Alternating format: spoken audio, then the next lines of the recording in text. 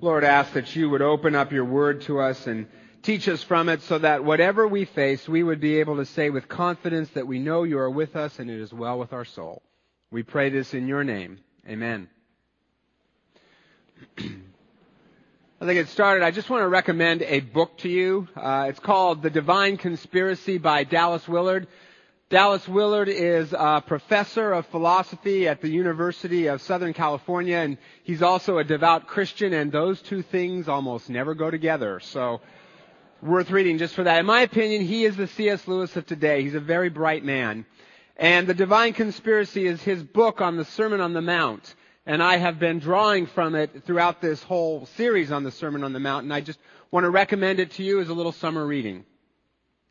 When our oldest daughter was 3 years old, we took her to her first carnival. And she saw the Ferris wheel and she really wanted to go on it. So we went on it, which was a big mistake. She hated it. She started to cry. She grabbed onto my arm and hung onto it for comfort. But apparently I wasn't doing enough in the comfort department because after about a minute she let go and she started wringing her hands and talking to herself. She said, "It's okay, Holly. Don't be scared. It's like swinging. You like swinging." And it made me feel kind of bad, like I was a bad father that my 3-year-old had to self-parent in her moment of need, right? Wasn't doing a good enough job. To me, that is a picture of how many of us go through life. Wringing our hands, worried, fretful about something. We worry about our finances, we worry about our kids, our reputations, our careers, our health. We are a culture of worrywarts. And everything around us seems calculated to make us worry more. I mean, you just click on the evening news and it makes us worry about everything from global warming to bird flu. And you watch the TV commercials, their whole point is to make us worry. Worry that we have bad breath, or that we're not wearing the right shirt, or that we're going to have a miserable life because we don't drink the right diet soda. And that's why we're not young and good looking and frolicking on the beach like all the people in the commercial, so we better go get the soda or be consigned to social hell. And what is the payoff for all of this worrying? That would be nothing, right? We get absolutely nothing out of it. It doesn't change a thing. Just makes us anxious. Worry is the interest we pay on problems we may never have. So wouldn't you like to be worry-free? Jesus says you can. And here's how. It says, first, learn to treasure eternal things, not earthly things. In the passage we just read, Jesus is acting like a good financial advisor. He says, storing up treasures on earth is a bad strategy for investment because they have no long-term future. They don't last. If what we treasure are earthly things like career or reputation or money, we are going to worry because those things aren't permanent. No matter how much money we have, we can always lose it through bad investments or economic downturns.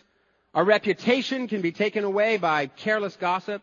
Time will rust away all of our achievements. As I've said to you before, we live in a culture where you're only as good as your last sale, your last big deal, your last sermon. Right?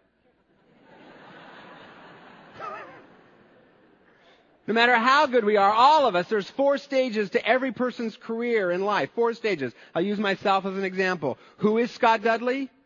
Get me Scott Dudley. Get me a young Scott Dudley. Who is Scott Dudley? No matter who you are, what you're doing, it's not going to last. So if the earthly things are the things that we care most about, our destiny is sealed. We will worry because we know they're not permanent. But if we treasure eternal things, like God, His people, and His kingdom, we won't worry because those things will last forever. Buddha said that the mother of all suffering is desire. So get rid of all desire. Jesus is different than that. He says, no, desire's not the problem. You just got to desire the right things. And if we treasure eternal things, we won't worry because they'll last. And the way to learn how to treasure eternal things is to invest in them. Where your treasure is, there your heart will follow. What we invest in is what we love. So if we invest in eternal things with our time, our energy, our money, gradually, over time, it doesn't happen all at once, but gradually, we'll begin to worry less. Because those things will last. That's one of the things that I think is wonderful about the Ripple Effect campaign. As a community, we're investing in eternal things. And we get to the joy of being a part of how God is going to work in those kids' lives that are part of this campaign. Both here and now, we get to see that here and now, but also forever. You know, when we get to heaven, we're going to meet people who will say things to us like, you don't know me, but I was a fourth grader in Redmond, and your church gave me a place to come and hear about Jesus and avoid the pitfalls of the culture, and that's why I'm here in heaven, so thank you. And we'll say, right on, because we'll be happy about that. Or someone will say, I was financially challenged family on the east side. Or a street kid in Rwanda, and because of you, I got out of poverty. And I also heard about Jesus, and that's why I'm here. We're investing in eternal things. And get the joy of seeing God work in those kids' lives here and now, but also forever. And if we begin to value eternal things more than we value earthly things, we won't worry. Because the things we care most about are indestructible. Treasure eternal things. The second way to avoid worry is to trust God and His economy of abundance. Jesus says, look at the birds, look at the grass. God takes care of them. Aren't you more important than a bird? God is going to provide. Now, that doesn't mean that we don't have to work. Obviously we do. You know, the birds, they have to gather all their seeds and make their nests and do other bird chores, whatever they do. But they don't worry about it. When was the last time you saw a worried bird? Wringing its little wings and worry, you know. You never see that. Right? Because the bird knows, more than we do apparently, that God's going to provide for our needs. Maybe not all our wants, but everything that we need. I have had dozens of you tell me stories about being in tough financial times and wondering how you're going to make ends meet.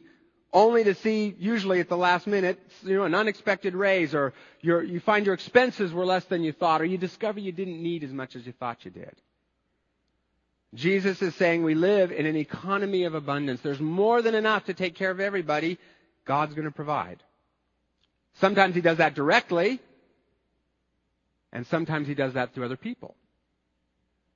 Many of you have heard the statistic that there is enough food in the world to feed everybody. But the reason some people don't have enough food to eat is that some people aren't sharing what they've got. Or there are wars or bad governments that make distribution hard. God gave us everything we need to meet our needs. Our job is to distribute it. Did you know that there is $15 billion of loose change just floating around America?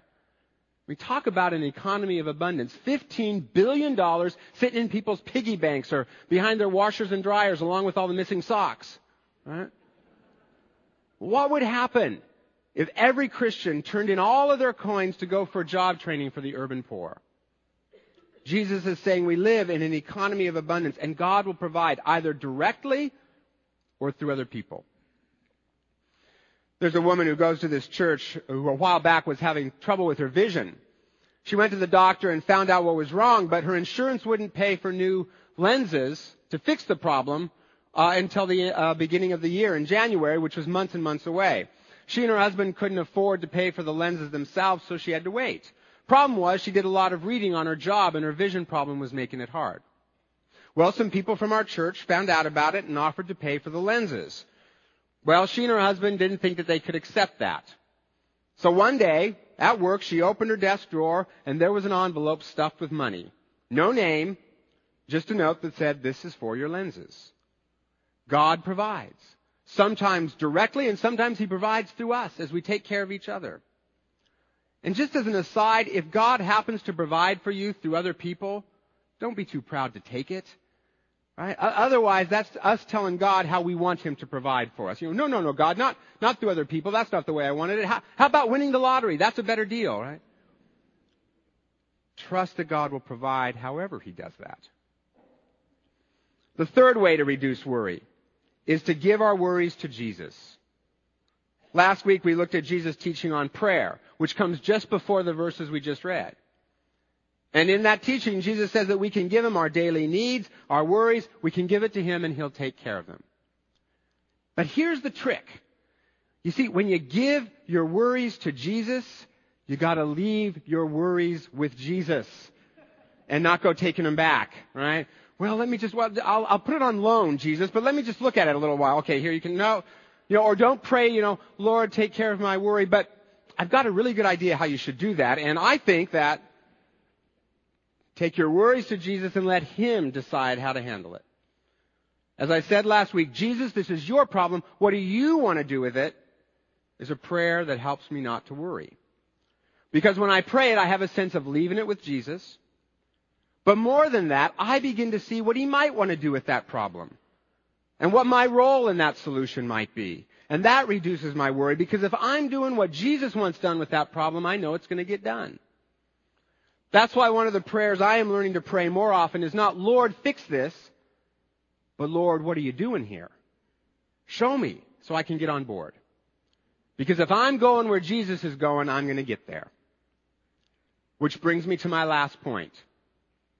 Treasure the eternal, trust that God will provide, take our worries to Jesus, and the fourth and final way to reduce worry, make the kingdom of God our first priority. Jesus says, seek first the kingdom of God, and everything else will be given to you. And what is God's kingdom? What is it we're supposed to be seeking? Well, it's a lot of things, but for starters, it includes things like people being freed from guilt through the forgiveness that Jesus brings. People who are far from God and other people being reconciled through Jesus. People in economic hardships being liberated. In our own lives, God's kingdom means experiencing His love in real ways and becoming more like Jesus through the power of the Holy Spirit. Now, if those are the things we're striving for, if those things are our first priority, we don't have to worry. It's not that we won't encounter hardships, we will. But if our first priority is being part of what God is doing in our world and in our lives, we don't have to worry about the hardships, because God is going to get His kingdom done in us and in the world no matter what. Because one of the cool things about God is He's God. He's omnipotent. And omnipotent is a really good thing to have on your side. It's the ultimate my dad's bigger than your dad deal. Our dad and His kingdom are bigger than all of our worries put together.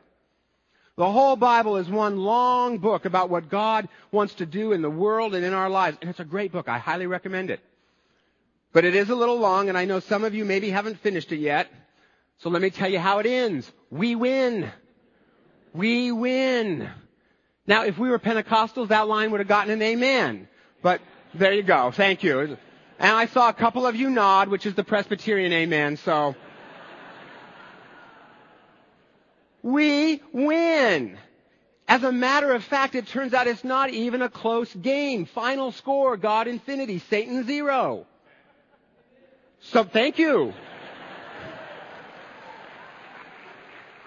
So if through prayer and Scripture and the leading of the Holy Spirit, we are on board with what God is doing in our lives and in the world, don't worry, be happy, we win. We may have some ups and downs, we may have some trials and tribulations, but at the end of the day, if God takes you to it, He'll see you through it. He does every time. Let me tell you a story about a woman named Ruby. Her daughter and her granddaughter are longtime members of this church. And Ruby trusted Jesus a lot, and because of that, took some risks. She went to seminary way back in the 30s when women didn't do that. You can imagine what people said to her. She got some criticism. But she didn't worry, because she cared more about the eternal things like God and His people and His kingdom than she cared about what some folks thought about her. That's temporary. Then she worked as a missionary with Asian Americans here in Washington State. She got married, she raised a family. But then her husband died. But she didn't worry, because she knew that God would provide for her basic needs. And then later on, she started to travel. In fact, in her 70s and 80s, she started smuggling Bibles into communist countries, just for the fun of it, I guess. That's pretty cool, don't you think? A Bible smuggling grandma. You just gotta love what Jesus does to people, right? Just crazy things. And I'm sure that wasn't easy to smuggle Bibles. I'm sure there were dangers, bad things could have happened, but she didn't worry, because she knew that no matter what, God would provide. And that even if bad things happened, God would use them for good. He always does. Well, several years ago, Ruby got pancreatic cancer. But even then, she didn't worry. Again, she knew that God would provide, and she cared passionately about God's kingdom. And she knew that even in her cancer, she would get to be a part of God advancing His kingdom in her life and in the world, and that's what He did. For starters, she ended up having almost no pain, which is very rare in pancreatic cancer. It's usually very painful. And then along the way, she befriended a doctor and his wife, and the doctor's wife had been divorced, and some of her friends had shunned her because of that, but Ruby befriended them and showed them the grace of Jesus. As a result, this doctor made special efforts when it came to Ruby's case. In fact, when the doctor knew that Ruby had cancer, he went to her house on a Saturday morning, his day off, to tell her the news personally. I mean, talk about God providing. When was the last time your doctor made a house call? When he told her that she had cancer, Ruby's response was to quote St. Augustine, "We don't know what the future holds, but we know who holds the future." And during her illness, her family and church friends were all around her taking care of her. And that was a huge witness to the non-Christian doctors and nurses who were treating her. In fact, the social workers and the hospice care providers were so impressed with the Christian community around Ruby that they told her that they didn't need to come to her house anymore because the quality of her support group was so good. They said they'd never seen a community like that before. So even in her illness, even as other people were taking care of her, Ruby was showing people who Jesus was. Well, during her last days, Ruby's daughters would take turns reading the Bible to her out loud. One of her daughters wasn't a Christian, but she would read the Bible to Ruby anyway. And it was while this non-Christian daughter was reading the Bible that Ruby finally died. Now her family kind of jokes that what made Ruby finally comfortable to die was hearing her non-Christian daughter read Scripture. That she could trust God even with her daughter's soul. Now, was everything easy in Ruby's life? Absolutely not. She faced a lot of hardships. But as her daughter told me, she always trusted that whatever it was she faced, she always knew that God knew what He was doing, even when it was tough. And the things that were most important to her were eternal and could never be taken away anyway. She wasn't going to lose those. And she gave her needs to Jesus, knowing that He would always meet her physical, emotional, and spiritual needs, and He always did. She cared passionately about what God was doing in the world and in her life, and knew that nothing could stop that, and that He would always bring good out of evil. And because of that, she didn't worry, and now she has the ultimate healing, which is to be with Jesus forever. So what are you worried about? And how can you begin to decrease your worry quotient by investing in the things that can never be taken away? How can you practice trusting that God provides through prayer, through giving your worries to Him and then seeing Him take care of your needs? And how can you continue to involve yourself in what God is doing in your life and in the world so that over time, it doesn't happen all at once, but that so over time, you will become worry-free? The Bible says you will keep him in perfect peace whose mind is stayed on you. Trust in the Lord forever. For the Lord is the rock eternal. And it is on that rock that we find rest for our worried souls.